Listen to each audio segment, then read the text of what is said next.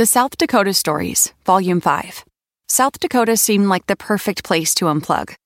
But I ended up connecting to the world around me. A world where each sunset was painted, where I felt adventure's pulse with every step, and where cold water trickling, pine swaying, and grunting bison became my favorite soundtracks. I just wish I didn't have to leave. There's so much South Dakota, so little time. You ever meet someone who seems kind of off? Whether it's a creepy neighbor or a random phone number that keeps calling you, Truthfinder has you covered. You can search for people by name, address, phone number, email, and more. Truthfinder can be especially helpful for running confidential background checks on anyone you're planning to meet from online dating apps. Go to truthfinder.com/podcasts for a special offer. That's truthfinder.com/podcasts to access your special offer today.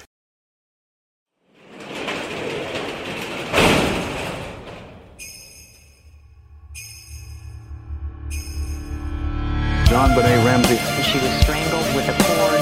Little Miss Colorado. 6-year-old murder victim JonBenét Ramsey. Unknown intruder. Her brother.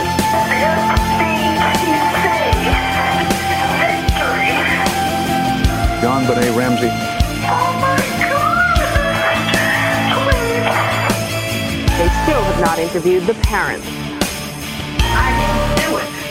John Ramsey didn't do it, and he didn't have a clue of anybody who did it.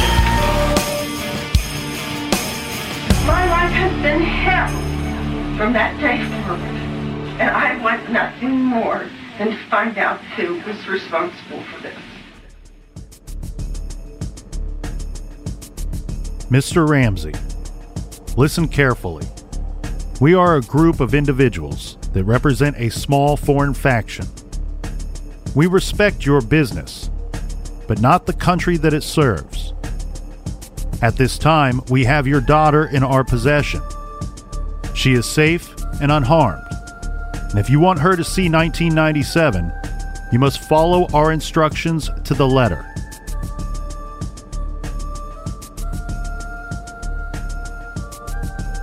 You will withdraw $118,000 from your account.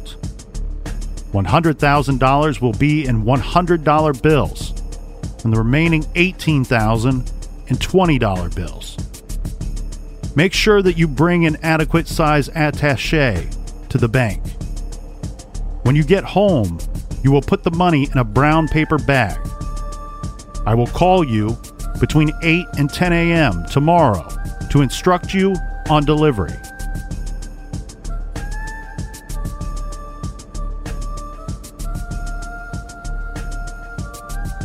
The delivery will be exhausting, so I advise you to be rested. If we monitor you getting the money early, we might call you early to arrange an earlier delivery of the money and hence an earlier pickup of your daughter. Any deviation of my instructions will result in the immediate execution of your daughter. You will also be denied her remains for proper burial. The two gentlemen watching over your daughter do not particularly like you, so I advise you to not provoke them. Speaking to anyone about your situation, such as police, FBI, etc., will result in your daughter being beheaded. If we catch you talking to a stray dog, she dies. If you alert bank authorities, she dies. If the money is in any way marked or tampered with, she dies. You will be scanned for electronic devices, and if any are found, she dies. You can try to deceive us, but be warned that we are familiar with law enforcement countermeasures and tactics.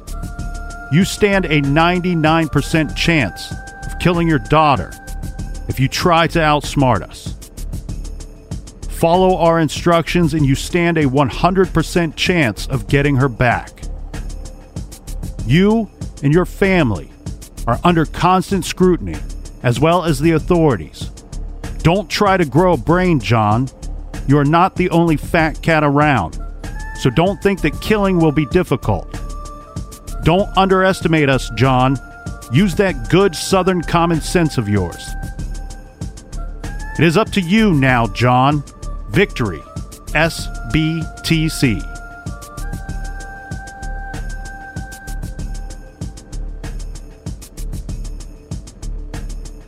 Okay, most people use the phrase ransom note. I'm going to call this a ransom letter because, as you just heard, it is long. Most ransom notes are short. We have your daughter. We want $500,000. Do not involve the police. We will contact you. This ransom letter is 2.5 pages long, written on your standard run-of-the-mill 8.5 by 11 3/4 inch paper. Now, what you're going to hear is the captain and I tear through this ransom letter. You're going to get our opinions on different pieces of this letter, as well as the instructions given to John Ramsey on how to get his daughter back. Our opinions are going to be a combination of our personal opinions, plus information that we've collected from other sources along the way who have scrutinized this same ransom letter.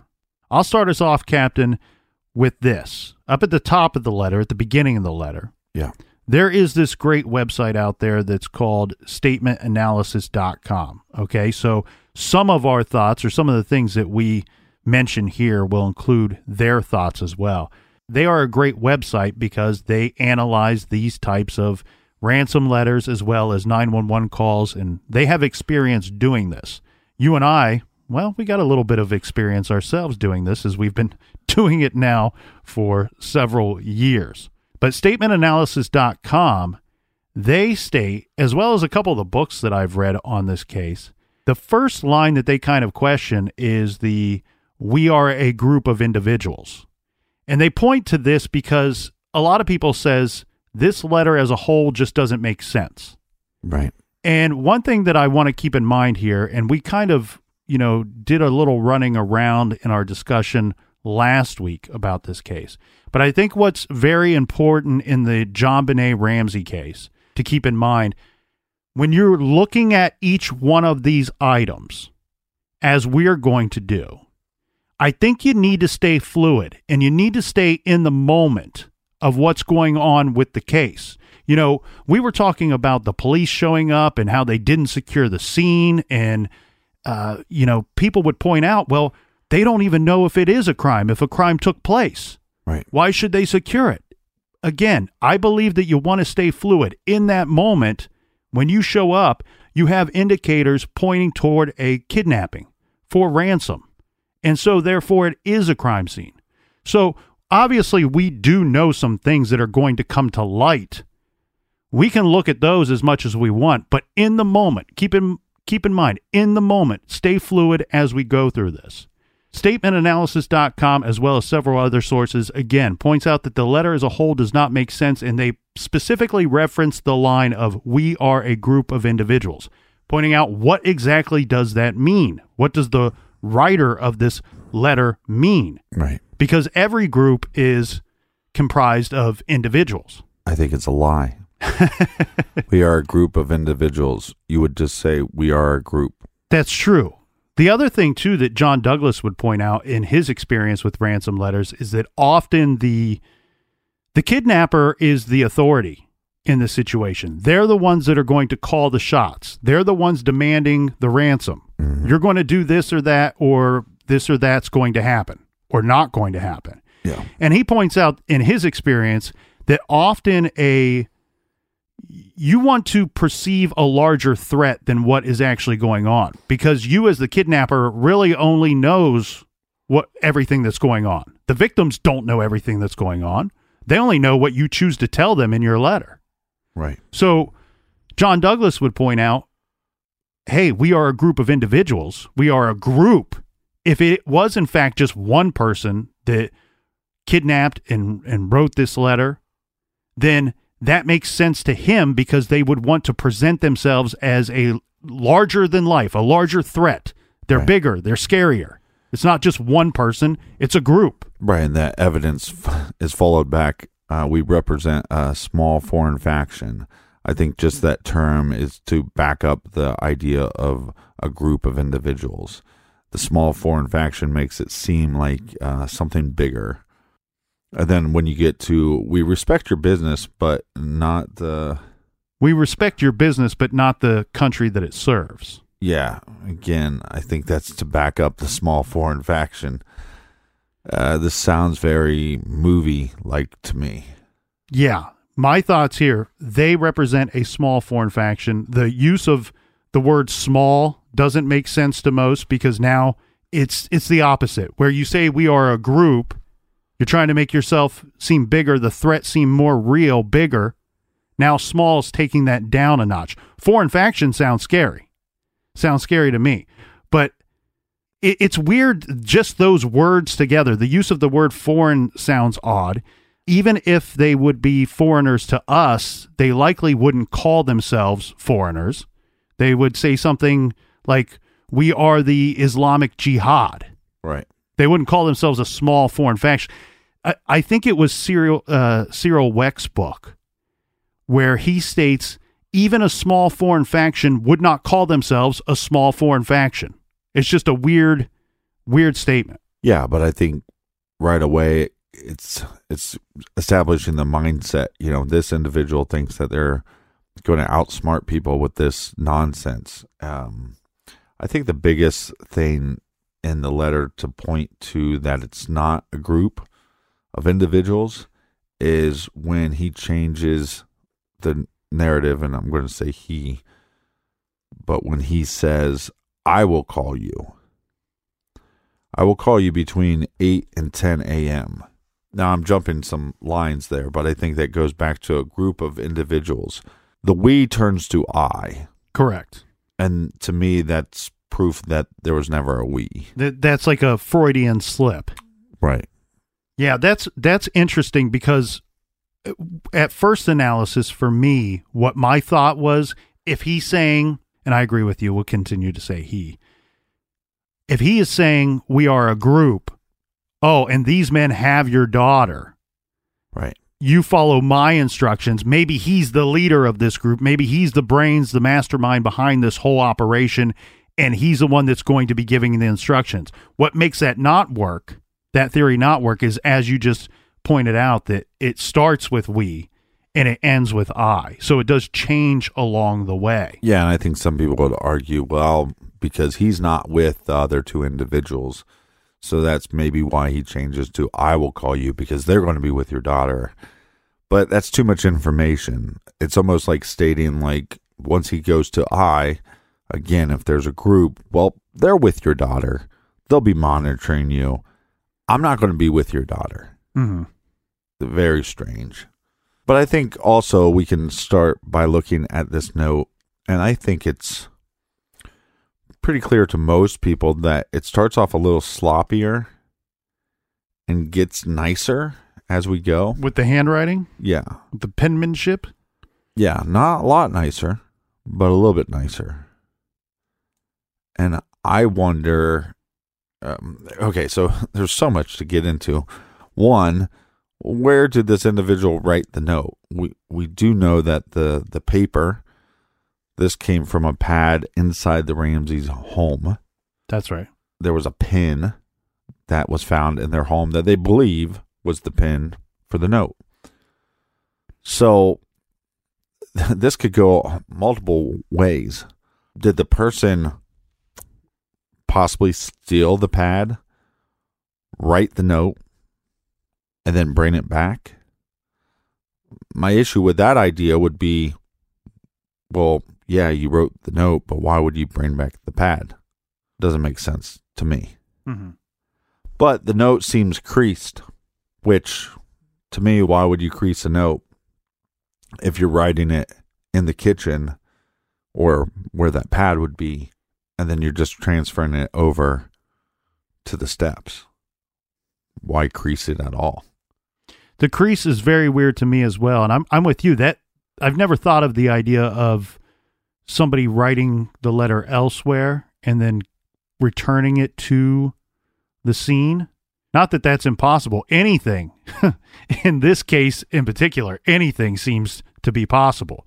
The crease is odd because wouldn't your objective, your goal as the kidnapper who wants a ransom, Now there's people out there going, well, we know this and we know that. Again, I'm staying fluid in the moment and analyzing this particular item. This is evidence as it is in the moment. If we are to believe the ransom letter, the goal of the author of this letter would be for the parents of this girl to find the letter as soon as possible. Why? We know that because of instruction given in the letter. Do not contact the authorities.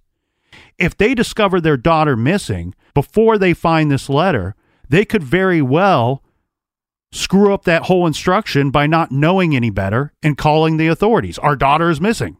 Right. We haven't found the letter yet. Why crease it?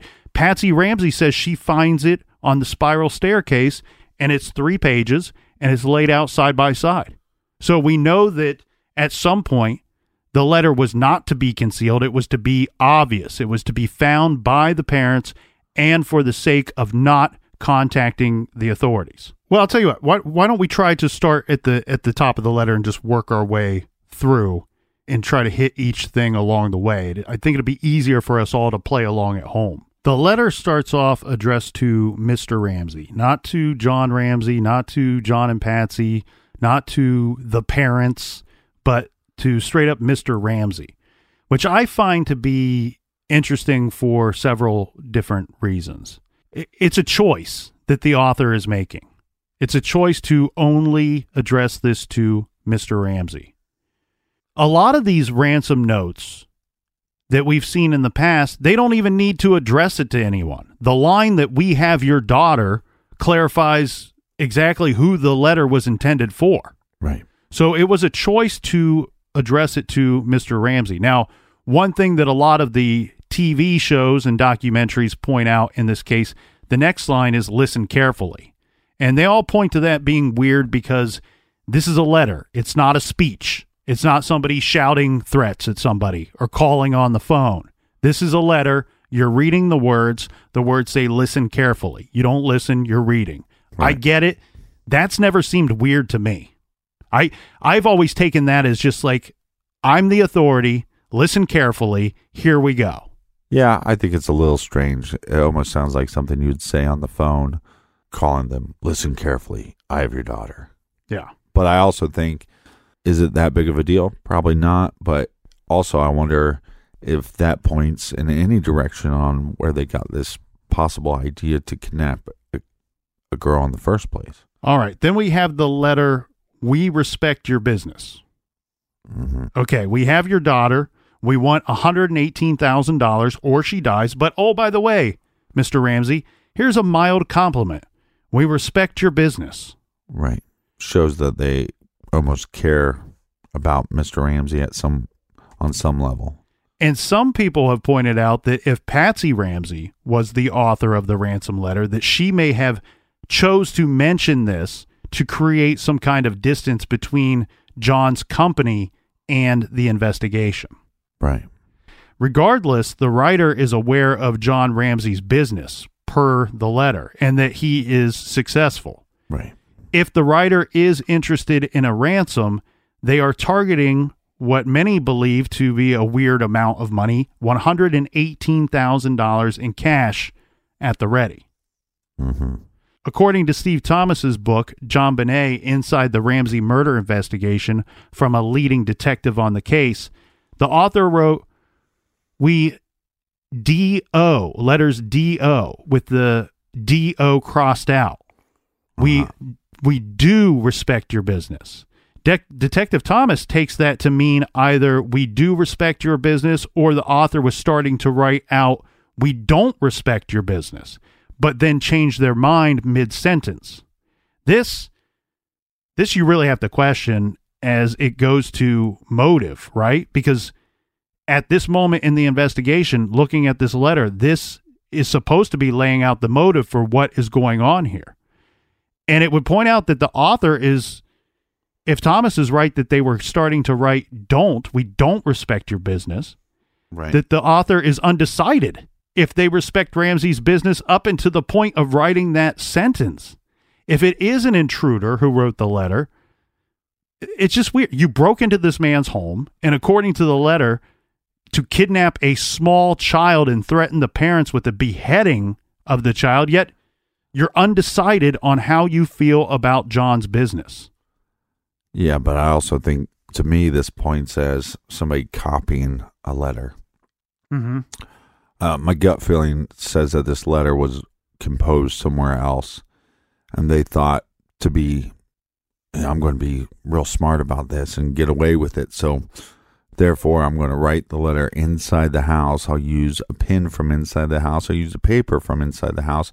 I'm going to bring the letter that I wrote with me. And it might have stated, we do respect your business, but then messed up and then realized, well, you can just put, we respect your business. That works too. But there's obviously there's an edit there. But I believe the person is reading off their letter.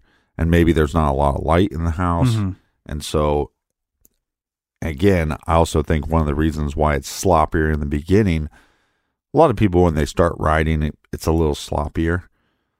But I also think it's sloppier because this individual is now wearing gloves. And right. So I think, gloves, and could be very nervous. Right. And maybe the nerves are easing up as they continue to write. I kind of am with Steve Thomas here on his thoughts about believing that the writer was intending to write the word don't. We don't, or we do not respect your business, because we do respect your business or we respect your business is the same sentence, and it's not necessary to cross out do in that moment. So Right. that seems weird. Now, the writer goes on to say, we respect your business, but not the country that it serves. So are we to believe that JonBenét was kidnapped and then murdered because someone has a hatred for the United States? Most people would agree this crime is not an international incident. So it's just weird to put that in there, that to play that toward motive. Maybe there's many factors based into why you are going to leave this letter, but to include we don't respect the country that it serves, that your business serves, it just seems a very strange thing. I think this is pointing out to what you say. It's not a group. It's not a small foreign faction. But if we mention some distaste or hatred for the United States in that same letter, it's purposely put there to confirm that we are a foreign entity. Right. Right. Again, I think it's as simple as I'm going to throw some of these things in to try to throw you off the scent of who I really am. But I think the fact that they sit there and say, well, we respect your business, they made that choice. Therefore, they're showing some kind of concern for Mr. Ramsey. Later on, they show some concern for him when they say, be rested, because the delivery will be exhausting.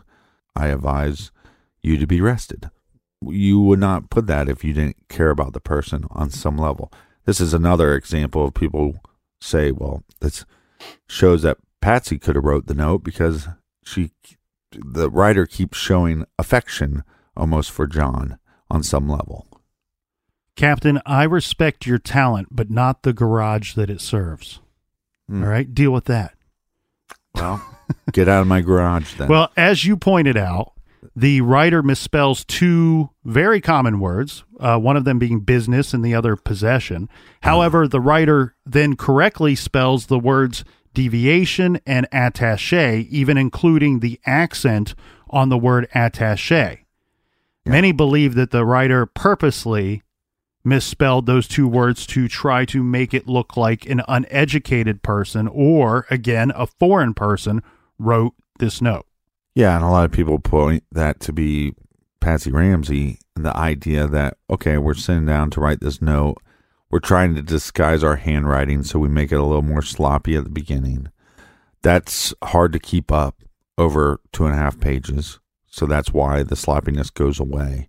But also, at first went, let me misspell a couple things to throw them off the scent, and then they kind of forgot about that because I don't think there's another misspelling for the next page and a half, I guess. As you point out, Captain, both of the misspellings occur when there is a double letter S situation.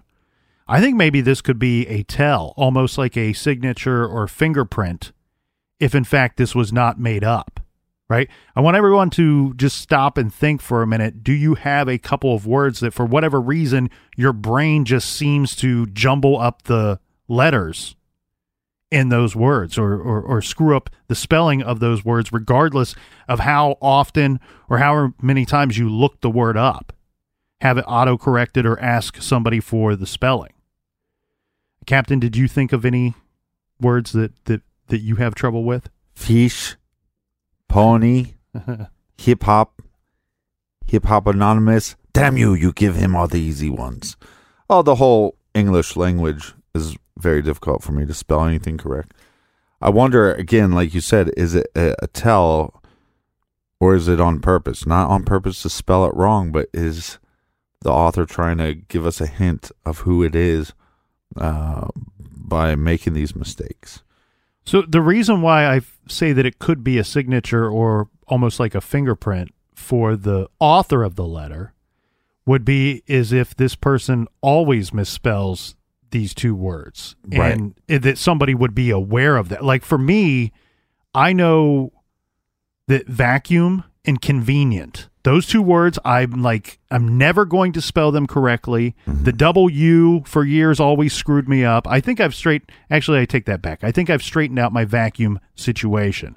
But for whatever reason, convenient is the most inconvenient word for me because I always want to put the I in a weird spot. I will never get it right. But anybody that I have corresponded with many times may know that I always have trouble with that word. And then they could think of, oh, Nick, the extra crispy colonel, wrote this ransom letter because he jumbled up the I in convenient. Yeah, I don't know why you'd put vacuum in a ransom note, but it's your ransom note, so it's your party. Yeah, I didn't want. write a ransom note. I just asked everybody to think of some words that they always have trouble with. Well, I want to just mention that we have commas in here. So we have some kind of knowledge of writing, and we also have the big one to me is your, right? Mm-hmm. A lot of people get that wrong. There's different yours, right? Yeah. Off the top of my head, I think all the yours are correct. Yeah, I didn't look at that, so I'm guessing that they are. And I know a lot of people are probably sitting there going, everybody gets those right. Nope.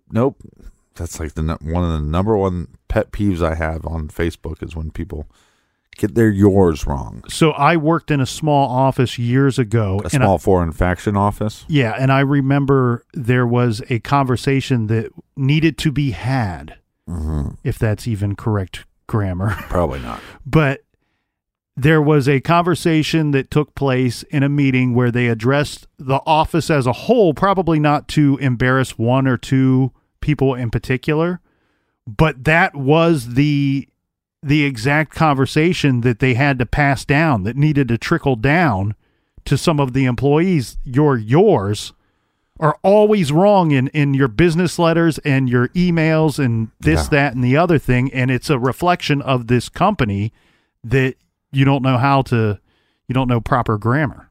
Right. It's just like when it's there and there. All those, like weather and weather, those drive me nuts when people get them wrong. Well, join us after the beer break when we discuss math.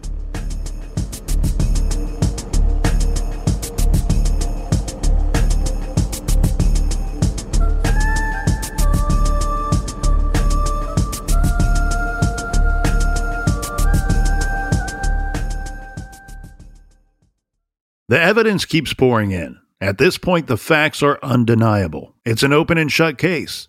Monopoly Go is the most fun you can have in a mobile game. Everyone is still talking about Monopoly Go, for a good reason. It is an absolute hit. Millions of people pass Go every day because this game is always bringing something new to the table. Like countless crazy tournaments you can join with your friends as partners or teams. Or timed events offering bonuses like massive multipliers or rent frenzies to help you get huge rewards. And there's so many rewards to discover. Rare stickers you can trade with friends to complete albums. Delightful emojis to taunt people with when you raid their riches. Unique playing pieces and so much more. The verdict is in. With Monopoly Go, there's something new to discover every time you play. So don't miss out. Go download it now free on the App Store and Google Play. Do you want to set your child up for success? Of course you do. That's why you need to check out IXL Learning today. IXL Learning is an online learning program for kids covering math, language arts, science, and social studies. IXL is designed to help them really understand and master topics in a fun way. It's powered by advanced algorithms. IXL gives the right help to each kid no matter the age or personality. There's one site for all kids in your home pre-K to 12th grade. Kids could use it at home on their computer or on an app on your phone or a tablet. No more grading those worksheets. IXL grades everything for you. 1 in 4 students in the U.S. are learning with IXL. IXL is used in 95 of the top 100 school districts in the U.S. I love recommending IXL Learning. Kids can learn at home or on the go.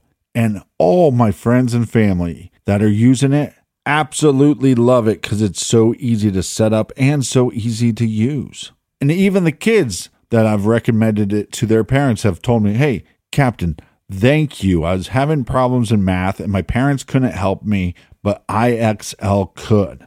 Do you want to get your kids back on track or do you just want to get your kids ahead? Do so with IXL Learning. Make an impact on your child's learning. Get IXL now. And True Crime Garage listeners get an exclusive 20% off IXL membership when you sign up today at IXL.com/garage. Visit IXL.com/garage to get the most effective learning program out there at the best price. Check out IXL.com/garage today. The best part of spring cleaning takeaway is the post-clean clarity you get. It's kind of like when you find out that you've been paying a fortune for wireless. When Mint Mobile has phone plans for $15 a month when you purchase a 3-month plan. It's time to switch to Mint Mobile. All plans come with high-speed data and unlimited talk and text delivered on the nation's largest 5G network. Use your own phone with any Mint Mobile plan and bring your phone number along with all of your existing contacts. Ditch overpriced wireless with Mint Mobile's limited time deal and get 3 months of premium wireless service for $15 a month. Save a lot of money with Mint Mobile. Get their great mobile wireless service delivered on the nation's largest 5G network. That's premium service at a great price. To get this new customer offer and your new 3-month unlimited wireless plan for just $15 a month, go to mintmobile.com/TCG. That's mintmobile.com/TCG. Cut your wireless bill to $15 a month at mintmobile.com/TCG. $45 upfront payment required, equivalent to $15 a month. New customers on first 3-month plan only. Speed slower above 40 gigabytes on unlimited plan. Additional taxes, fees, and restrictions apply. See Mint Mobile for details. Warmer, sunnier days are calling. Fuel up for them with Factor's no prep, no mess meals. Meet your wellness goals in time for summer thanks to the menu of chef-crafted meals with options like Calorie Smart, Protein Plus, and Keto. Factor's fresh, never frozen meals are dietitian approved and ready to eat in just 2 minutes. So no matter how busy you are, you'll always have time to enjoy nutritious, great tasting meals. With 35 different meals and more than 60 add-ons to choose from every week, you'll always have new flavors to explore.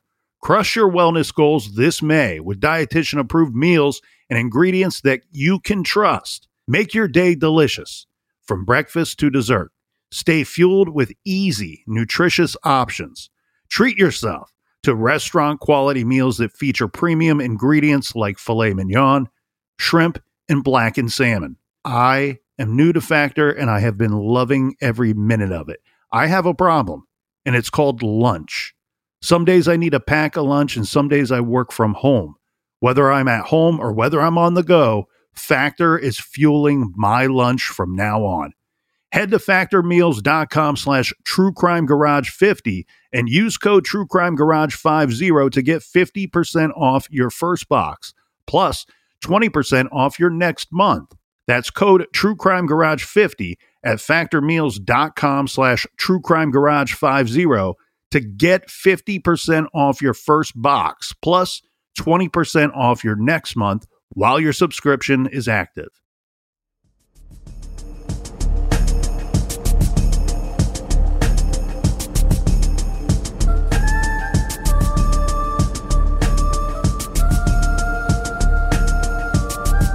All right, we are back. Cheers, me mateys. Cheers to you, Captain, as I raise a glass of Christmas Bomb 2019 by the awesome folks at Prairie Artisan Ales. This is an Imperial Stout, 13% ABV, garage grade, 4 out of 5 bottle caps. Cheers to everyone. As we continue on to the next portion of our ransom letter. It states, at this time we have your daughter in our possession. She is safe and unharmed. And if you want her to see 1997, you must follow our instructions to the letter. So the writer tells us, we have your daughter in our possession. Most people would agree the shortest way to say something is the best way to state it, especially in a ransom letter. A true kidnapper would have said, we have your daughter. The words in our possession are simply understood and unnecessary. And really, just in those couple of lines, there seems to be several extra and unnecessary words.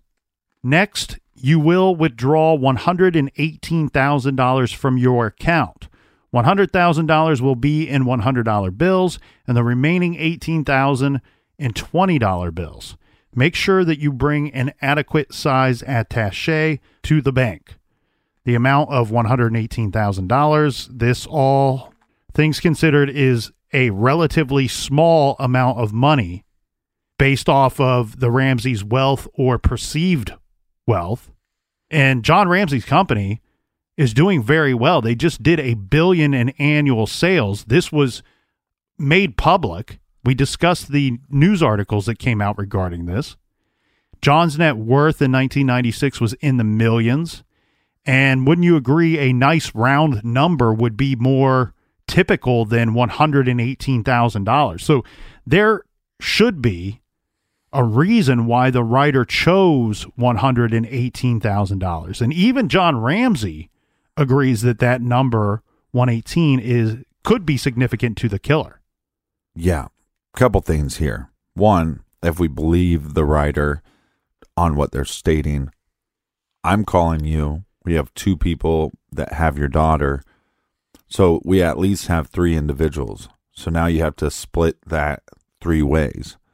So I thought we think it was one person. No, but what I'm saying is if we believe the letter, yeah, where it says the right. 2 men watching over your daughter. Yeah, 3 people. So we're at a minimum 3. That makes the amount even lower. Everybody's going to get roughly about $40,000. Mm-hmm. What's that going to do for you? Right. It's not worth the risk of the amount of prison time that you're signing yourself up for if you get caught. Right. So not a large amount, but that again goes back to the idea that we're probably dealing with one individual and not 2, or again, somebody that is falsifying a ransom note to cover up a murder. And one thing that's been pointed out many, many times over the years, in fact, it was pointed out very early on in the investigation, in the public's investigation into the Ramseys, let's say, was that the amount may have been significant because John Ramsey's Christmas bonus or annual bonus for 1996 was right around the same dollar amount. Yeah. There was actually 2 things. One, his same dollar amount roughly for the bonus, and I wonder if this is also kind of a tip of the hat to why I'm asking for this amount, because I know you got it as a bonus. Mm-hmm. So therefore it will be easy for you to give to me. I know it's available possibly, I also think it leads people to believe that whoever wrote this note, if it's not covering up an inside job, that it's basically stating, I know your bonus, you know me. Right. But I also think that it's kind of smart. I'm going to make it seem like we're this big organization. Well, actually a small foreign faction, but we're a group of people, group of individuals. And if you just do what we say and give us this amount that we know is pretty small to you, this will be done and over with.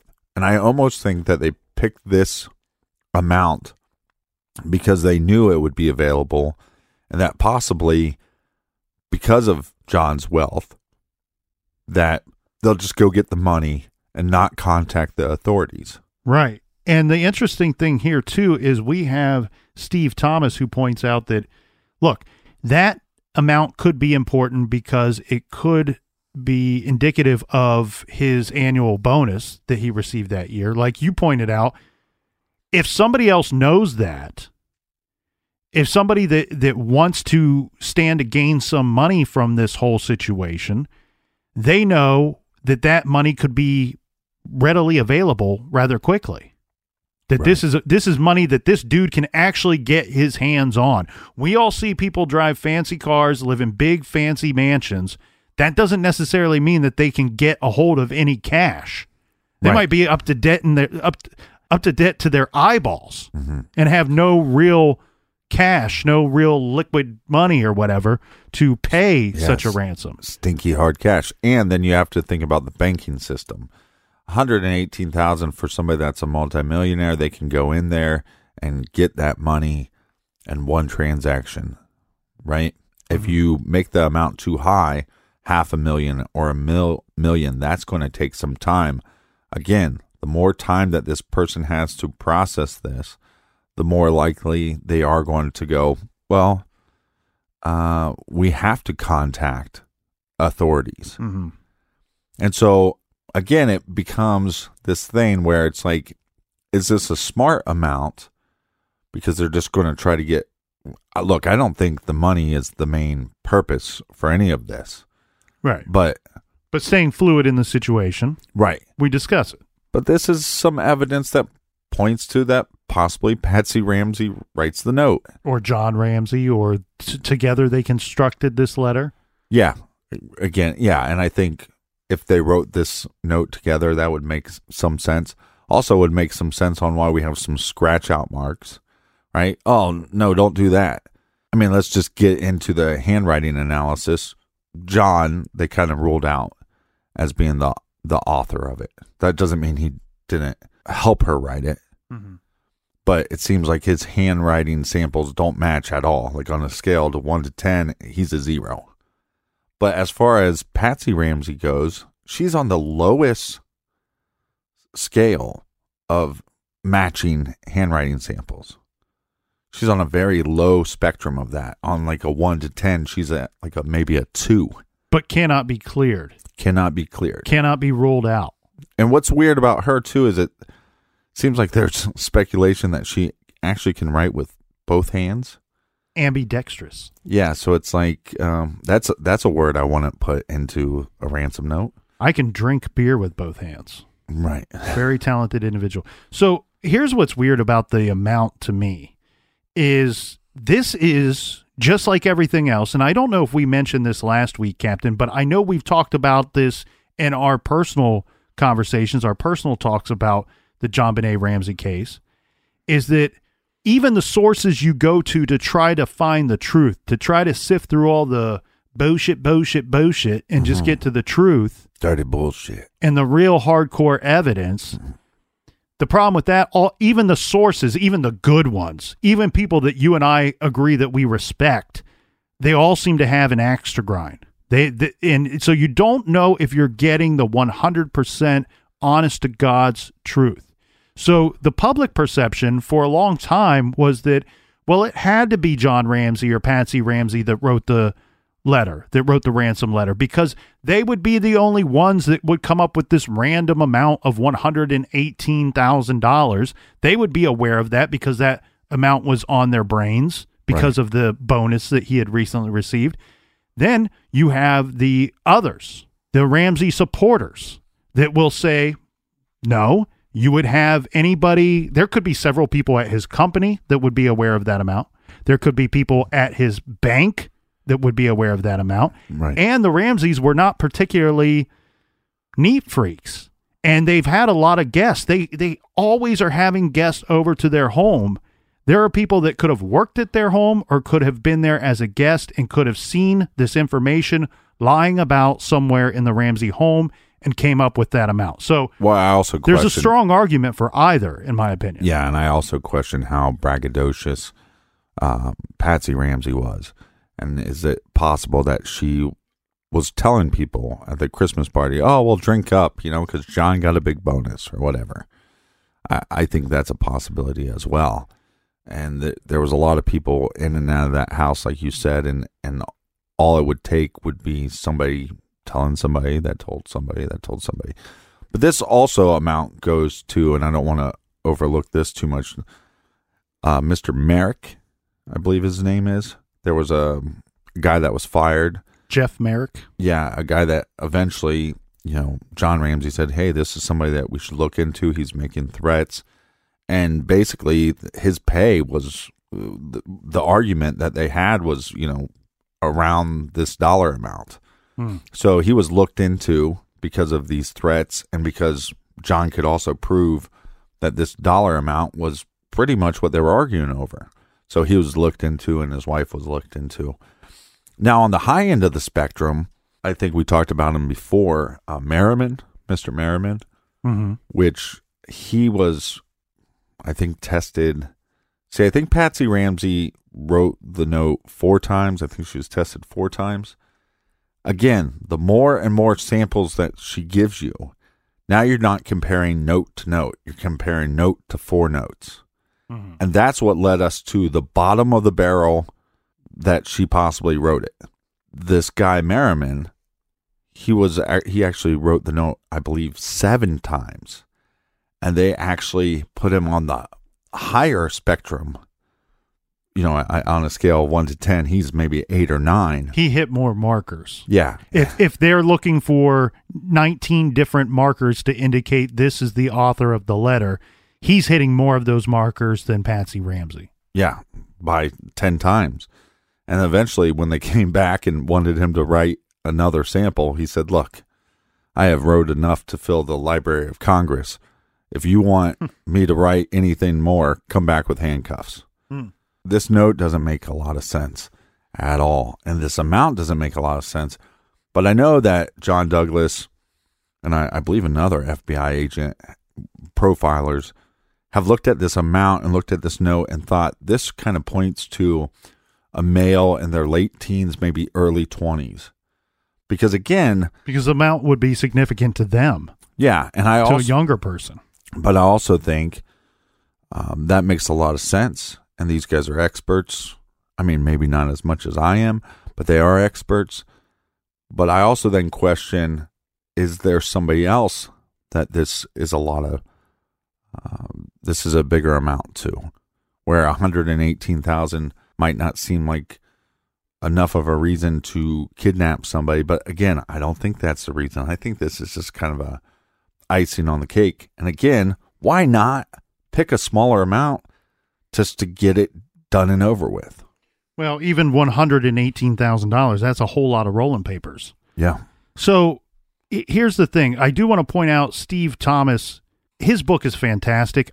Regardless if you agree with his opinions and theories on the case, I highly recommend everybody pick that book up and check it out. There's a lot of information in there. Does he have an axe to grind? Everybody that we will name, I can't speak for the captain, but my belief is everyone that we name in this seems to have an axe to grind. But I think it's ego. He states, well, but I believe with Steve Thomas, he firmly believes he's right. He has some things that to him point out to him that he is right. Yeah. And he's just trying to push this out to the public and say, look, this is what I believe happened and why. So I'm fine with hearing his opinion.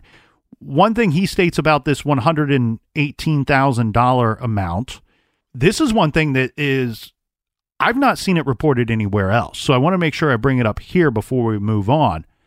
He states that there was some notes that he found in John Ramsey's personal, I don't know if it was a journal or personal notes that John Ramsey made about his personal finances. And the number 118,000 was significant as it was referenced within those notes. Now, I don't know if that was liabilities or liquid or what, but it was significant according to Steve Thomas in those notes. And so he's pointing out, forget about the bonus, because a lot of people could have known about that. Right. This could be a number that's significant to John because of his personal financial notes that we found in his office. That's interesting. But then we also have a few other interesting takes on this.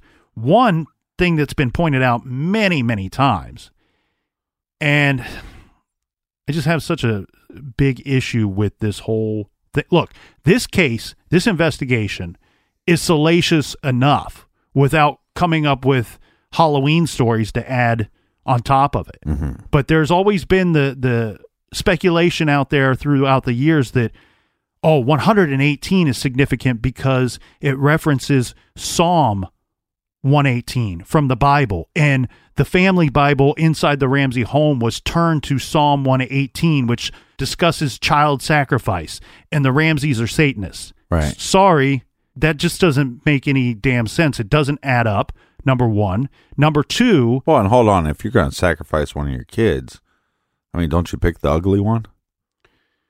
I don't know. I don't know the first thing about child sacrifice or or sacrificing my own child. Lies. But what I will point out is that law enforcement stated, first of all, the family Bible was not turned to Psalm 118. That never happened. They never found that to be the case. It wasn't marked. It wasn't bookmarked.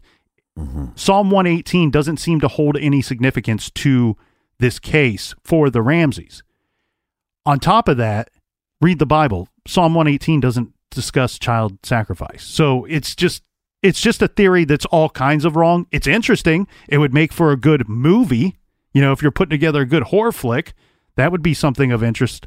But it doesn't seem to mean anything. Now, I like what John Douglas states about the amount of $118,000. He states that, that if you were to convert that money to another currency, Douglas points out that at the time in 1996, $118,000 roughly translates to 1 million pesos. See. So either pointing out again as a little wink, wink, hint situation that this could be a foreign entity or a foreign person, or he also states, it could be somebody that was younger and looking to flee the area after receiving the money and hide out in Mexico.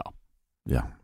So it's interesting that there are several different reasons for the possibility of this odd amount. And again, John Ramsey himself agrees that the number is probably significant to the killer.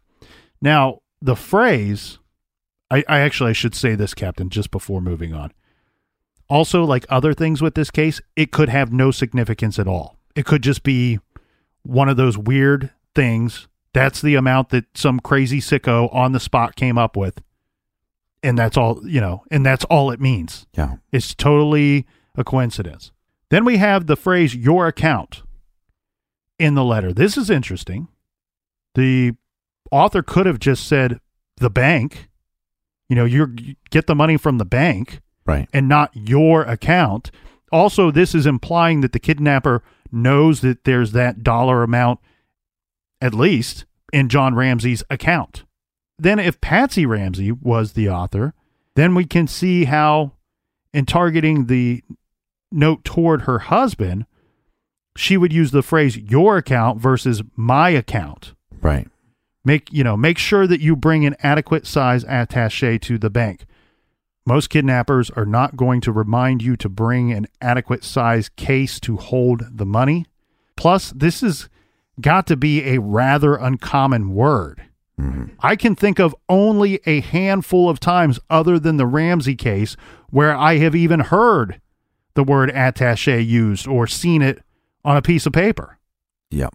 Again, this to me points.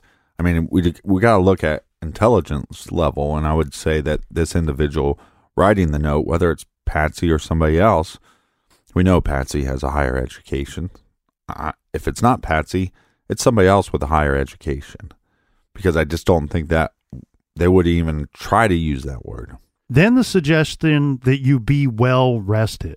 I'm surprised they didn't write, eat oatmeal for breakfast. You're going to need your strength.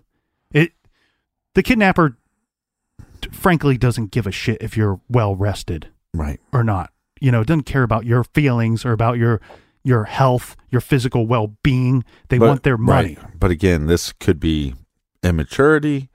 This could be somebody quoting dumb shit from a movie. Window dressing. This could be Patsy not understanding how to be as aggressive as maybe as she should.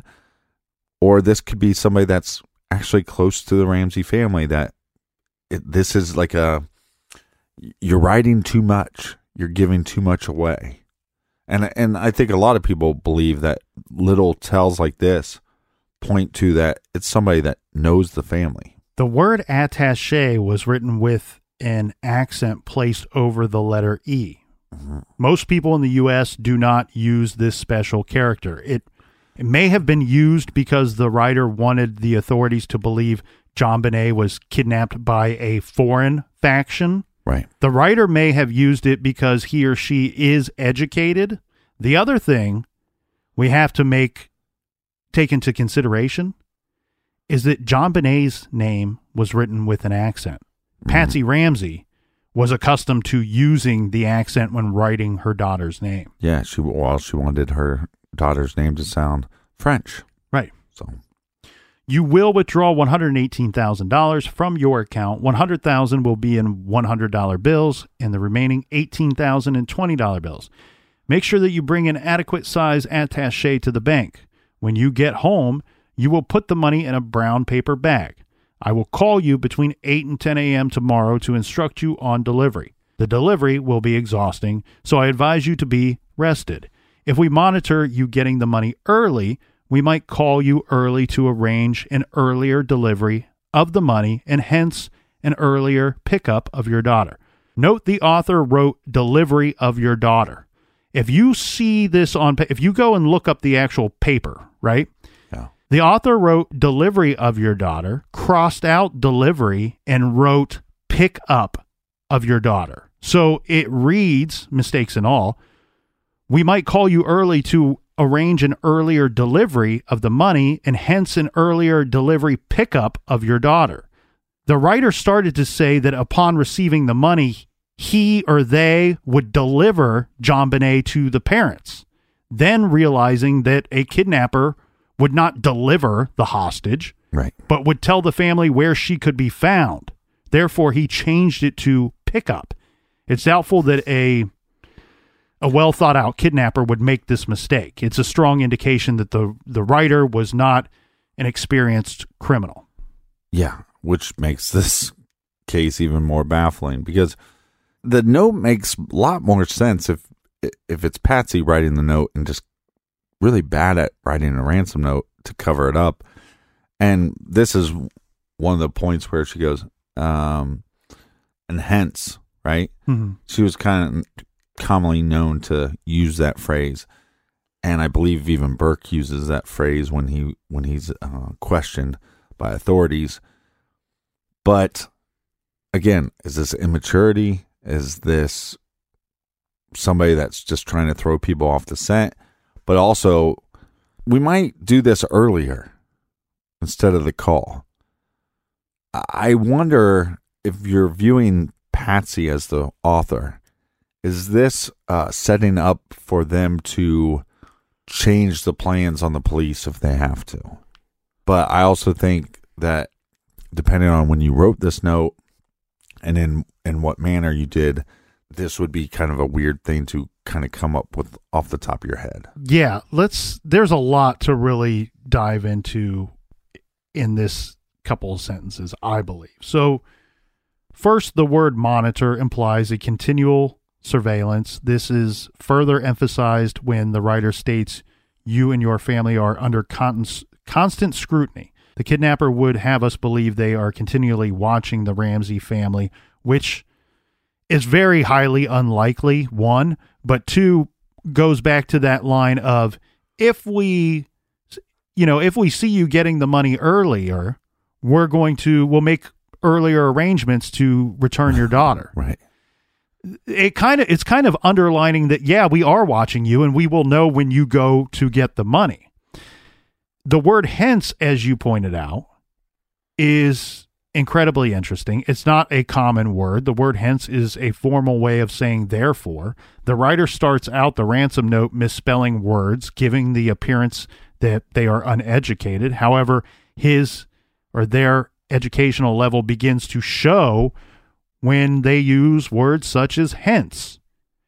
We see the same writing style in the Ramsey's Christmas message on December 14th, 1997.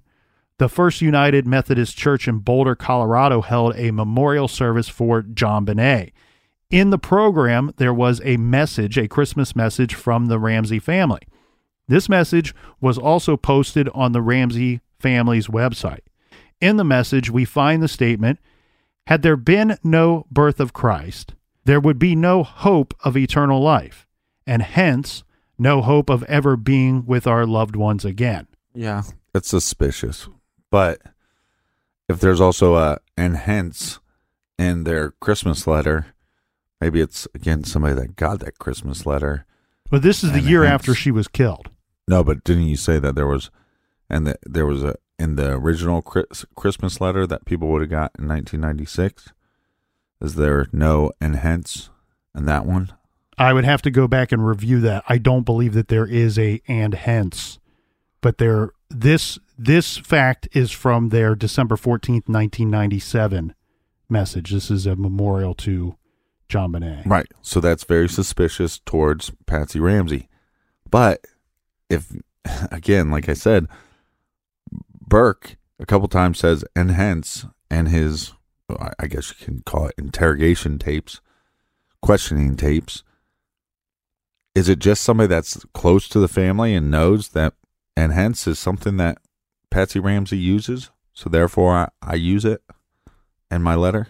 Not so much suspicious towards Patsy Ramsey, but more of a clue that, hey, I know you.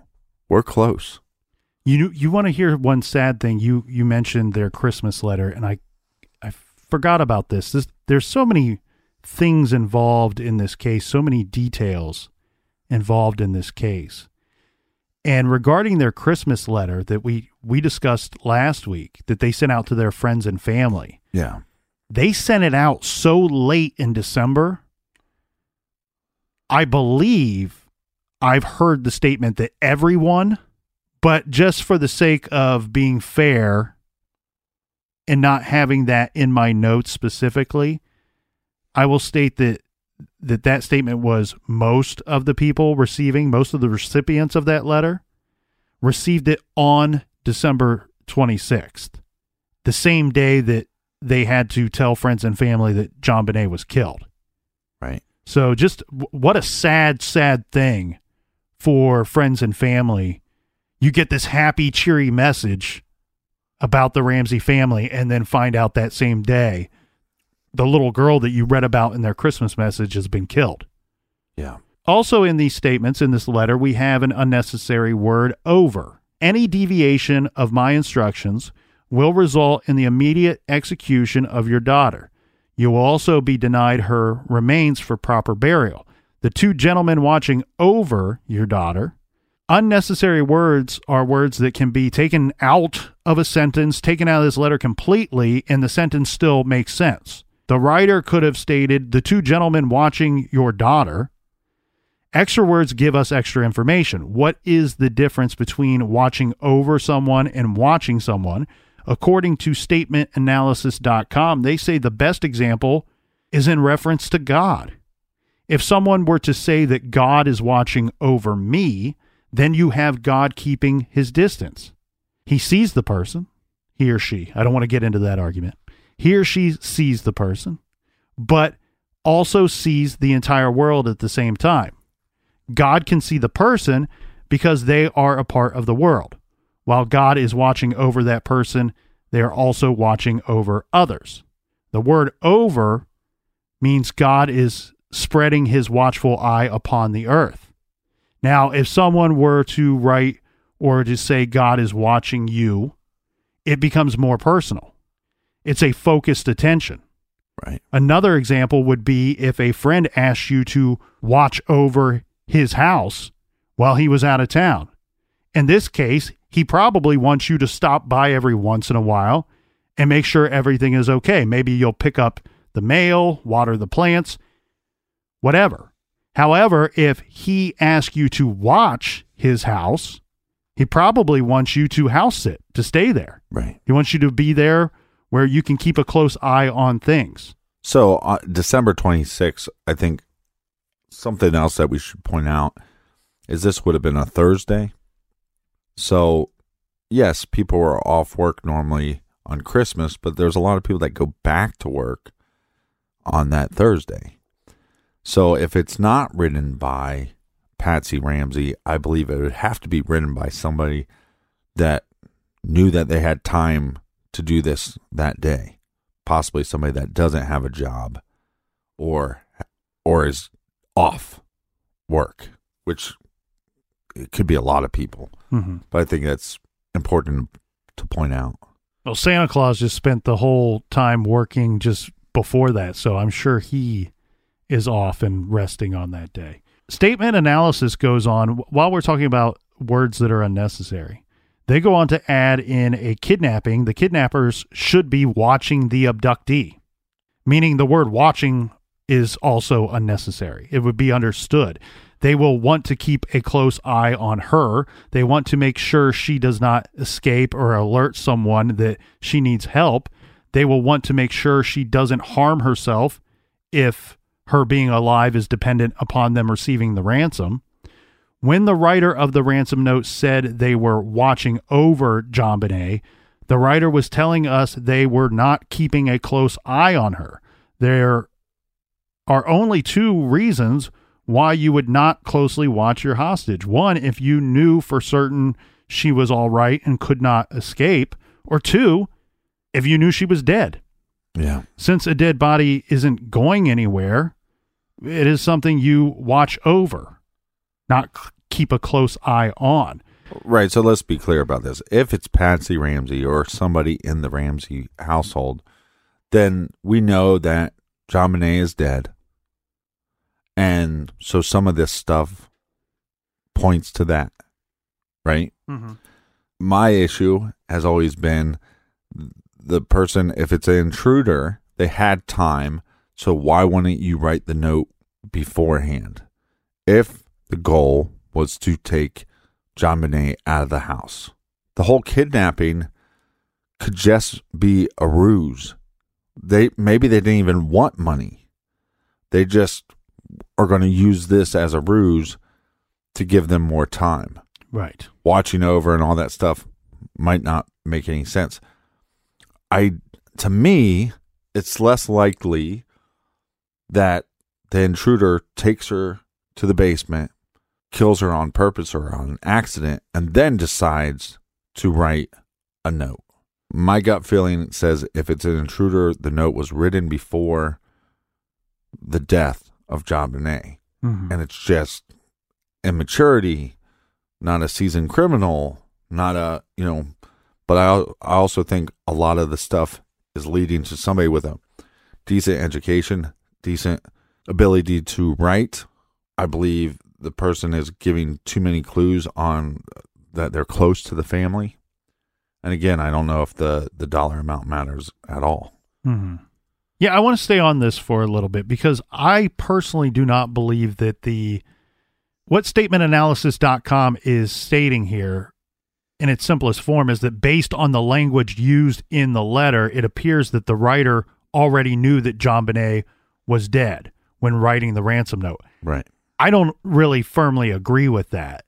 And I think that when they say that, they are trying to indicate that that means that it has to be Patsy and John or Patsy by herself writing this letter already knowing that the daughter is dead. Right. I don't believe that so much, but staying on this idea of additional words or unnecessary words, I go back to we are a small foreign faction. We are a group of individuals. The men watching over your daughter, this is a group. The watching over could actually apply. The watching over your daughter could make sense, as we can't assume we know everything that the kidnapper has planned, regardless of the long letter left on the spiral staircase. This watching over could be intended to imply simply the men took your daughter. I am the mastermind of this operation, and I'm leaving the ransom note after the fact. They are elsewhere watching over your daughter. Right. The two men watching over your daughter do not particularly like you. When we look at a copy of the ransom letter, we find the writer originally wrote, do particularly like you. The word not was written above the space between the words do and particularly. A line was then drawn indicating that the word not should be inserted between these words. All right. Then we have any deviation of my instructions will result in the immediate execution of your daughter. You will also be denied her remains for proper burial. The two gentlemen watching over your daughter do not particularly like you, so I advise you not to provoke them. Speaking to anyone about your situation, such as police, FBI, etc., will result in your daughter being beheaded. Saying that JonBenét will be beheaded is very unusual. Statement analysis says, in the United States, we generally do not talk about beheading people. This was put in the note, in their opinion, to make it look like a foreign faction was being behind this kidnapping. Right. Now, for me, Captain, this is the line that I have always questioned the most. Let's say JonBenét died in some kind of accident and then the parents covered it up, which is a very popular theory. So they cover it up and then write this ransom letter. They would still be very upset about the death of their small child. They would still be grieving parents in a way. I have a very difficult time believing that parents, for any reason, would reference the beheading of their own child. Right. That it's not necessary to throw that in that note to cover up an accidental death or something else. Yeah, the small foreign faction and the beheading makes me think, and the season, right? 'Tis the season for one of the best Christmas movies of all time. And if you don't think it's a Christmas movie, you're just wrong. Die Hard. It makes me think that somebody watched Die Hard too much and went, oh yeah, foreign faction, beheading. This is the terms that they would use. Right. If we catch you talking to a stray dog, she dies. If you alert bank authorities, she dies. If the money is in any way marked or tampered with, she dies. You will be scanned for electronic devices, and if any are found, she dies. 4 times the writer uses the phrase, she dies. If JonBenét was still alive, the writer should have been speaking in the future tense. She will die. This is a strong indication that the writer, again, knows that JonBenét was dead at the time. This is, again, that same website kind of pointing out to that we could have a cover-up here by the parents.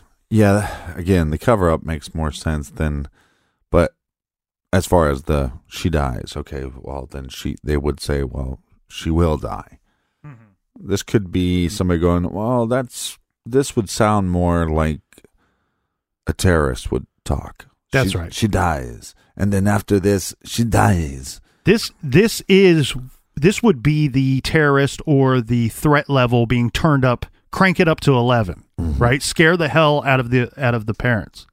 Now, I really like this portion that I found here. It states, there are 3 times when the writer used an exclamation point. Exclamation points, as we all know, are used to add emphasis to the statement. Listen carefully. This has an exclamation point. In talking about killing JonBenét, the writer does not use any exclamation points. 4 times the writer wrote, she dies. We would expect this to be a point of emphasis in the letter, but did not use them when talking about killing JonBenét. This too may indicate that JonBenét was already dead and the author knew this at this time. There are, and you've been kind of hinting at this all day long here. There are several movie references or close to quotes found within this ransom letter. In the movie Dirty Harry, Inspector Harry Callahan, Clint Eastwood, I love Clint Eastwood, is looking for Scorpio, a man who kidnapped a little girl. When talking to Scorpio on the phone, several times Scorpio tells Inspector Callahan that if he does not follow his orders, the girl dies, as opposed to saying the girl will die. In the movie, the girl was already dead. In the ransom note, JonBenet was already dead. Another very interesting thing is the letter only names John Ramsey by name, no one else. First, it's Mr. Ramsey, and then simply John. Yeah. The note is addressed to Mr. Ramsey. However, towards the end of the letter, Mr. Ramsey becomes John. Well, don't we have a practice note at some point? Yes. Where yes. it's addressed to both of them? So in the believed, or what is called the rough draft or the first draft, often referred to as the practice note, practice letter, they find in the same notepad, it's believed that this ransom letter came from the same notepad that they later found at the top of a page. Somebody wrote Mr. and Mrs. I. It looks like I because what the authorities state is that is the downstroke for a capital R. That the intention was for it to be Mr. and Mrs. Ramsey. And then before even completing the capital R, the author changed their mind and then decided to address the letter simply to Mr. Ramsey, just to John. Right, which, look, this is a pad that... This stuff drives me nuts because it's like the housekeeper could have said, I'm going to write a note real quick to Mr. and Mrs. Ramsey, or anybody else that worked at the house could have sat down. So, yes, they believe it's possibly a practice note, but there's also other explanations or other things that you can speculate that there was no practice note. We don't have anybody to claim that little letter right there, the Mr. and Mrs. I. Right. I think if somebody were to claim that, it would be more easy to dismiss. But because we don't have that, it may appear to most that a possible practice letter. Nobody's saying definitively that it was. Right. But there is evidence to certainly point that it could be. You and your family are under constant scrutiny, as well as the authorities. Don't try to grow a brain, John. You are not the only fat cat around, so don't think that killing will be difficult. Don't underestimate us, John. Use that good Southern common sense of yours. It is up to you now, John. Again, this is pointing, I think, to somebody that's closer to the family than this small foreign faction. But also, it simply can point towards Patsy Ramsey. Well, yeah, I mean, this is an indicator that the author of the letter has some general knowledge of John. It's same as the dollar amount. Right. It's same as knowing that he would be able to pay this amount. Use that good Southern sense of yours, that good Southern common sense of yours. Knowing that he's from Atlanta. Right. And then addressing him as John. I'll tell you what, though, for all the reasons that many people point out that the letter itself shows no level of criminal sophistication, I want to point to one sentence that I believe shows a good deal of understanding and criminal sophistication regarding getting the ransom. And that is, don't try to grow a brain, John. And we know that that's reference probably from a movie from Speed, where he says, don't grow a brain, I'm on top of you, or says something like that. Right. And that's an individual that's looking to collect a ransom in the movie. But this line right here, Captain, you are not the only fat cat around, so don't think that killing will be difficult. That to me shows some criminal sophistication right there. That to me is the person who's demanding the ransom to say, you know what? On top of that, don't deviate from these things, because there's a lot of people that say, well, you don't pay a ransom because you know right away that the killer, the abductor will not kill the abducted person, the abductee, because if they do kill, then the likelihood of getting the ransom goes down significantly. They've not upheld their end of the bargain. Yeah, but I like this line because they're saying, don't deviate from us, because guess what? We don't care. We will kill your daughter, and then we will take somebody else's kid and we'll give them a ransom, and somebody will pay us eventually. So don't try to outsmart us here. This is a very short way of saying don't try to outsmart us here. Just do the right thing and pay us, because we'll do this again. We're not worried about giving you your daughter back. We're not worried about losing out on the ransom because you screw up and we have to kill her. Well, so you have one line that we believe is coming from Dirty Harry, but you say that there's a kidnapping there. So that's interesting. And then the fact that there's another line that we go, oh, that might be from Speed, and there's a ransom there. I wonder if we're missing other lines from movies. Well, in Dirty Harry, there's the line, if we catch you talking to a stray dog, she dies. That's from the ransom letter. But it sounds like from Dirty Harry, if you talk to anyone, even if it's a Pekingese on a lamppost, peeing on a lamppost, the girl dies. That's from Dirty Harry. Are we missing some other references to movies? And to me, then that's again, I find it hard to think that John and Patsy, their daughter, it's an accidental death, right? And they're trying to cover up for their son. This is their child. It doesn't have to be cover up for their son, though. There's, anybody could be guilty of the accidental death. But right. You're right. But what I'm saying is, this is their beloved daughter. This is, I love somebody said, well, even if they didn't care about their daughter, they would have been upset about their investment. Who makes those claims towards parents? There is no evidence that John and Patsy were horrible Satan worshipers and didn't give a shit about their little daughter. So if there was an accidental death, whoever's responsible, at the end of the day, we have a dead 6-year-old daughter. So I think for them to sit around and come up with this letter, to me, it's cutesy. Oh, well, throw in that line about what did Dirty Harry say? Oh yeah, say something like that. What was that movie? What was that line in Speed?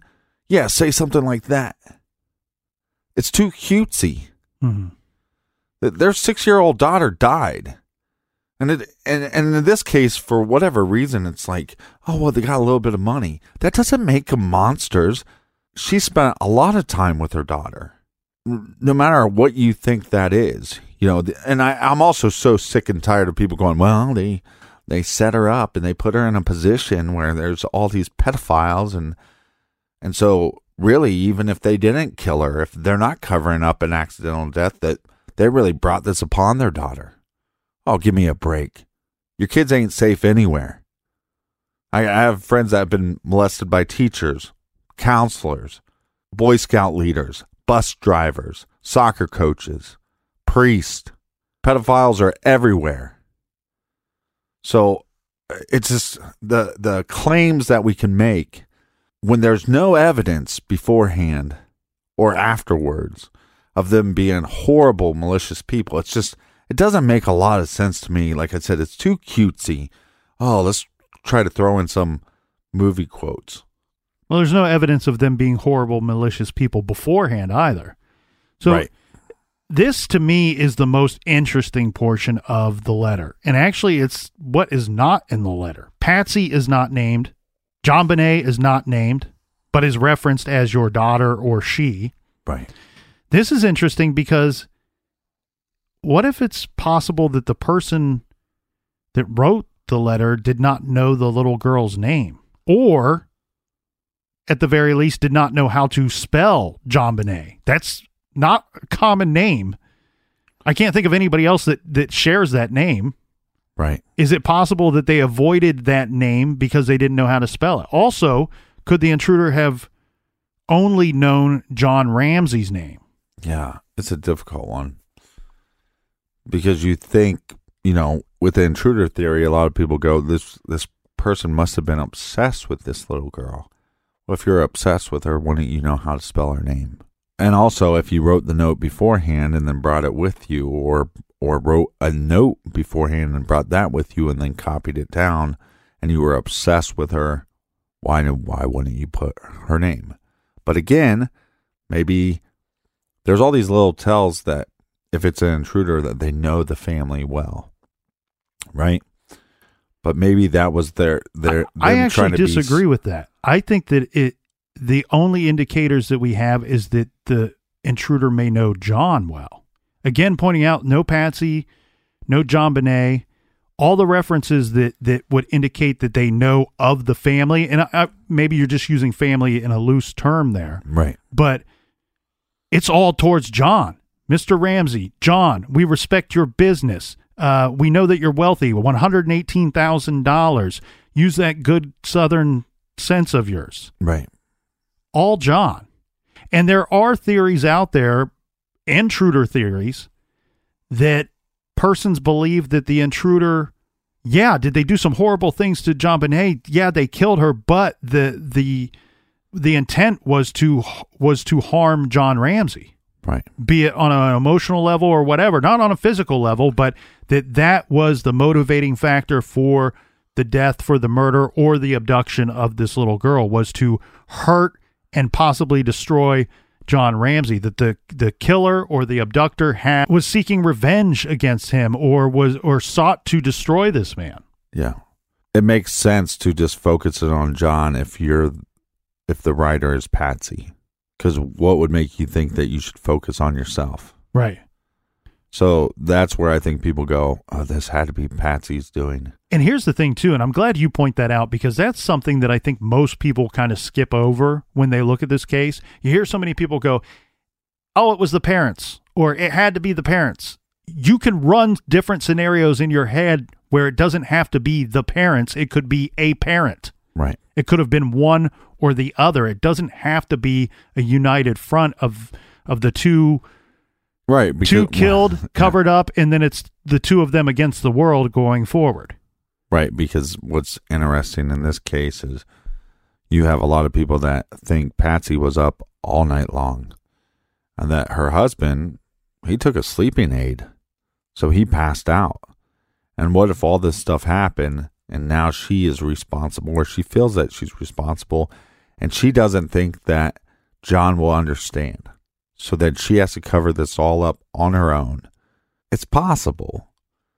But I also think, when I think about the intruder theory, is that maybe this person had a affection for Patsy as well. And that's why they didn't put her in the letter. They didn't name her. You know what I mean? Like, if I'm going to talk trash to somebody, I'll talk a little stick to John, but I wouldn't do that to Patsy. So I'm not going to do that in the letter. When you say that this individual would have it out for John, right? Mm-hmm. The evidence against that is if you have more hatred towards somebody, you're not going to be so polite. You're going to spew a lot more venom. And that doesn't happen. And, you know, don't think you're the only fat cat around. So you're kind of giving them a compliment just in that statement. You would think a lot more of like, John, you's a piece of shit and you're going to pay us. And, you're a horrible person and your business sucks. You know what I mean? Like, but they're too complimentary to him. So I doubt the hatred. Then we have the weird ending of the letter, the Victory SBTC. Yeah. SBTC, it appears there's no period after the letter C, just after the other three letters. People have, for so many years, have wondered what could SBTC mean. That has always been one of the most popular questions in this case. One of the most popular theories is that it stands for Subic Bay Training Center. Right. Subic Bay is a bay on the west coast of the island of Luzon in the Philippines, about 100 kilometers northwest of Malana Bay, an extension of the South China Sea. Its shores were formerly the site of a major United States Navy facility named U.S. Naval Base Subic Bay, which is now the location of an industrial and commercial area known as the Subic Bay Freeport Zone under the Subic Bay Metropolitan Authority. We point this out because many people have suggested that John Ramsey, who was stationed at Subic Bay, may have come up with this SBTC because it means Subic Bay Training Center. However, in the description that we just gave you, it clearly tells you that there is no entity that exists with that name. Right. Subic Bay Training Center. That's not what that place was called. And as far as I could find, there is no training facility stationed there. Nobody would have any reason to refer to the United States Navy facility named U.S. Naval Base Subic Bay as Subic Bay Training Center. Another possibility, Captain, is that SBTC could mean Saved by the Cross, which could mean a number of different things. Statement analysis says this is because of the Ramseys' professed faith in God, and because the word victory precedes the initials SBTC. As all Christians know, it is through Christ's sacrifice on the cross that we have victory over death. The Ramseys were religious and attended church, as we mentioned in the timeline. Patsy beat cancer too, and it has also been suggested that Saved by the Cross is a reference to Patsy's victory over cancer. SBTC could have meaning to the perpetrator or to the perpetrator's relationship to the Ramseys or John Bonet, or what is probably the most likely situation is that it means nothing at all, that it has no real relevance to the case at all. Mm-hmm. I believe Patsy at one point, when asked what SBTC could mean, she said, "Son of a bitch, Tom Carter." Right. Which was someone the family knew, but that, of course, just seems like kooky talk. I mean, it's just... Yeah, she had no filter, really. Right. Well, you know what? I do like that about her. There is a certain charm. John has too much filter. Right. And then Patsy has no filter. Yeah, it's... Son of a bitch, Tom Carter. Well, there is a guy that they look into in one of the new documentaries where he would sign his name. He had like aliases, and the T would stand for truth. So it was his alias, but he would put truth in there. But again, they once you do more research, you go, well, this guy was connected to Colorado, but he couldn't have been there at the time. So I think everybody's grabbing at straws for this one. I question the letters themselves, though. SBTC. That's what we're assuming it is, because, again, I think one of the things that really points to the fact that Patsy didn't write this note, because if she's calling 911, this would have been not much after she already wrote the note, right? It could have been minutes, could have been hours.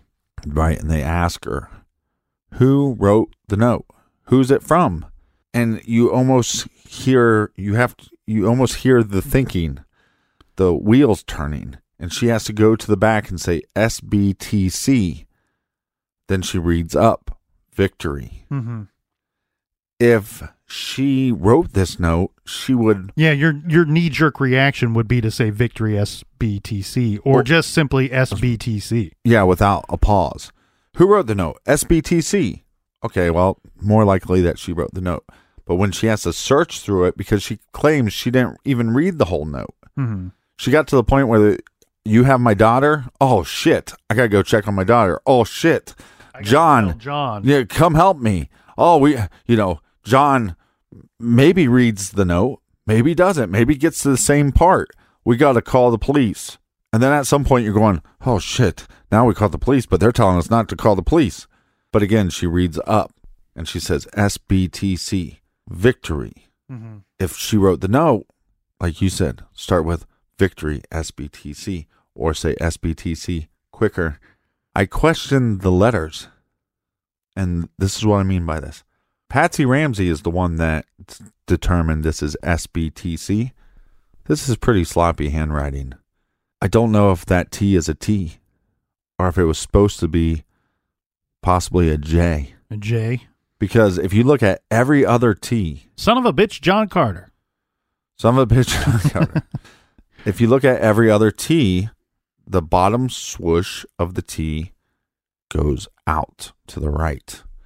And when you look at this T, it almost looks like there's a dot. Well, it is a felt tip pen. Okay, so I do want to throw this in there. According to Steve Thomas, they had verification from the Secret Service, the United States Secret Service, that one of the felt tip pens in the little, everybody's got their little pen and pencil holder that contains multiple pens and pencils, that pen and pencil holder contained a felt tip pen that authored the letter, according to Steve Thomas and according to what he states is proof from the Secret Service, that they were able to determine that the dye or the ink, I guess would be better to say, was a perfect match for one particular pen in that holder. I point that out, felt tip pen, because anybody that's used them often knows if you just kind of hesitate to pick up your pen, it will leave what looks to be a dot at the bottom of a letter or at the end of a stroke that you just finished. Yeah, which I get, but again, I think this is more deliberate, and the reason why is because look at every U. When they Y-O-U, right? At the bottom of the Y, what happens with their pen naturally? Goes to the right. Look at 100%. When they make the percent sign, where does the pen go naturally to the right? Do you see that? What was the last one you just stated? I'm reviewing the U's. So if you look at the U's, the bottom of the Y always starts curving to the right. Even on the D's, the bottom of the D's. Oh, if you look at the word U, when you say U, I thought you meant the letter U. Yeah, you're right. With the Y at the start of the word U and at the end of the word victory, I can see right here on page 3. Yeah, it goes to the right a little bit. Yeah, and then if you look at 100%, at the bottom of the percent sign, it goes to the right. And that happens over and over. Almost every Y goes down and to the right. Even the F's. And you're right, on the J it goes to the left. On the T, it goes to the left, making it a possible J. Yes, but only on the SBTC. So I think it's possible that the person started hurrying through this a little bit more, and that is a SBJC, right? Could be, yeah. And so son of a bitch, Jesus Christ, is that what it is? No. It could mean anything. Again, it could mean nothing at all. It could be, here, look, the truth of the matter at the end of the day is the ransom note is a farce. However you want to spin it, whoever you believe to be involved, it's a fake. Meaning, whoever wrote it never intended to receive any ransom. I believe that 100%. Okay, so what you're saying is, if it's written by somebody in the family, they're covering it up. They're making it look like it's something else. Yeah, and they're either covering up an accident or they're covering up a murder. Yeah. Okay. If it's an intruder, it could just be a false. It could be a farce from the beginning, and they're still planning on taking her, and that just doesn't work out. And then they left the scene and move about their business. I think it very likely that, given what we know of the wine cellar and what we suspect of the body of JonBenét, that if this person or this group had any intention of taking this little girl and removing her from the home, that this letter was constructed to buy them time.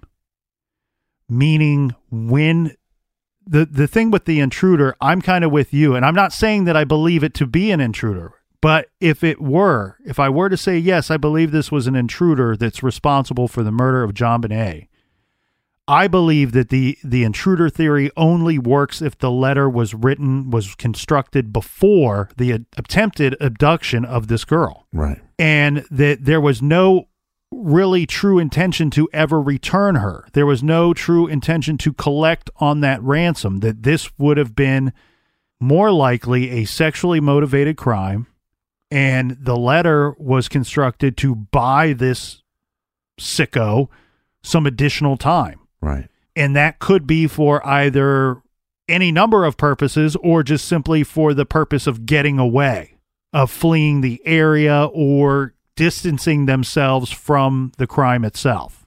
Don't contact police. Yeah. If I can do anything to stall law enforcement if I can do anything to stall the experts from getting involved, then I'm going to do that, because we all know if you don't solve this thing in the first 48, you don't have a suspect in the first 48, first 72, time is the killer. Time makes it more difficult to solve these cases, and this is a particularly complicated one. And so I believe that if it were even an intruder, the idea would be to distance themselves from the investigation, to slow the start and progression of that investigation. I point to that for several reasons. Because even if somebody... Look, we know that she's killed. We know that she's killed somewhere in that home, and then the body is left somewhere in that home. Even if the person killed her had intended to take her for the purpose of a ransom, you would still remove the body, because you could still collect on that ransom even though she's dead. The parents don't know that she's dead. Right. And even if they were, even the sentence of denied a proper burial indicates that the author of the letter understands that even the return of a dead body has some value. So I don't really believe that there was ever any intention of collecting on a ransom. And we went through the timeline. I will contact you between 8 and 10 a.m. tomorrow to give you instructions. There was no contact. Nobody ever reached out for any reason at all. I think it is also very important to keep in mind. I think one of the smartest things that Steve Thomas added to this case is where he states that 8 to 10 a.m. is so confusing because we don't know what the author means by 8 to 10 a.m. Because this crime, we're talking, this all went down in the middle of the night. If the abductor attempted the abduction after midnight, well, then 8 a.m. to 10 a.m. tomorrow could mean the next day. So I think it's all it's all Doesn't very make a lot of interesting. sense. Yeah. And again, I think I believe that the person, if it was an intruder, they wrote it beforehand and either copied their own note and tried to make a couple corrections to it or whatever. Yeah. And that's why we have those little scribble marks. But I think they wrote it beforehand. There's too many cutesy like little references and little things about like Hollywood. Not even so much, even if you say they're not quoting any movie, it just sounds like stuff that would come from a movie. They could just be quoting things or not specifically quoting movies, but just, again, grabbing window dressing that comes to mind. Right. When they think of, oh, what would a kidnapper who wants a ransom write? Right. What do I think a ransom letter should look like?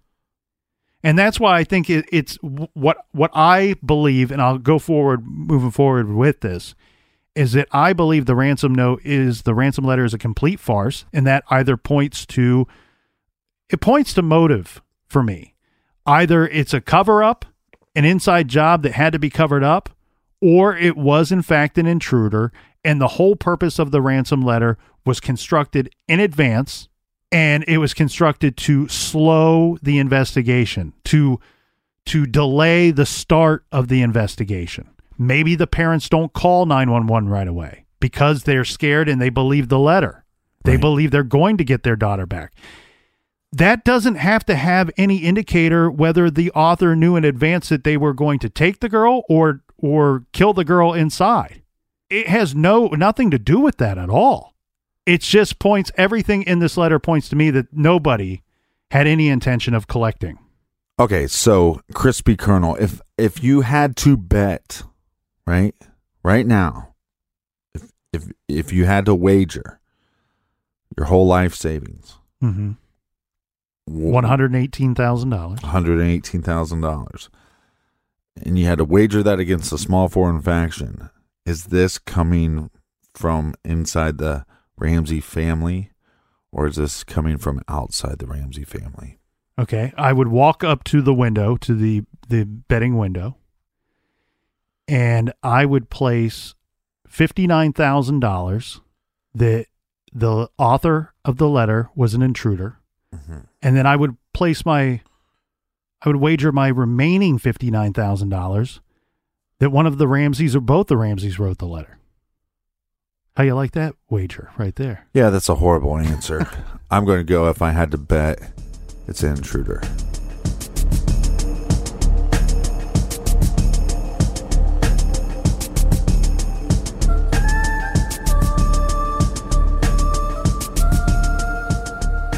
Wow, what an episode.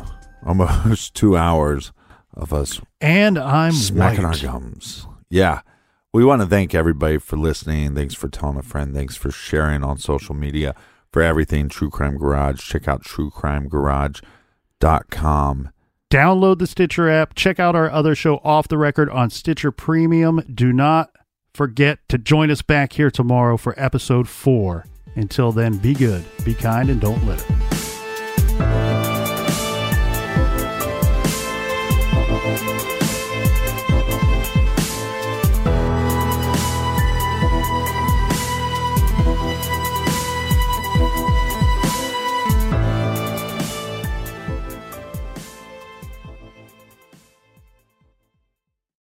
The South Dakota Stories, Volume 7. My trip to South Dakota was the best summer ever. Now I don't need to go to Mars, because I've been to the Badlands. And I caught a bigger walleye than Dad when we went to the Missouri River. Then I rode my bike through these huge rocks called needles. Ooh, I also saw my first herd of bison, even a fuzzy furry baby one. I can't wait to go back and see more. There's so much South Dakota, so little time.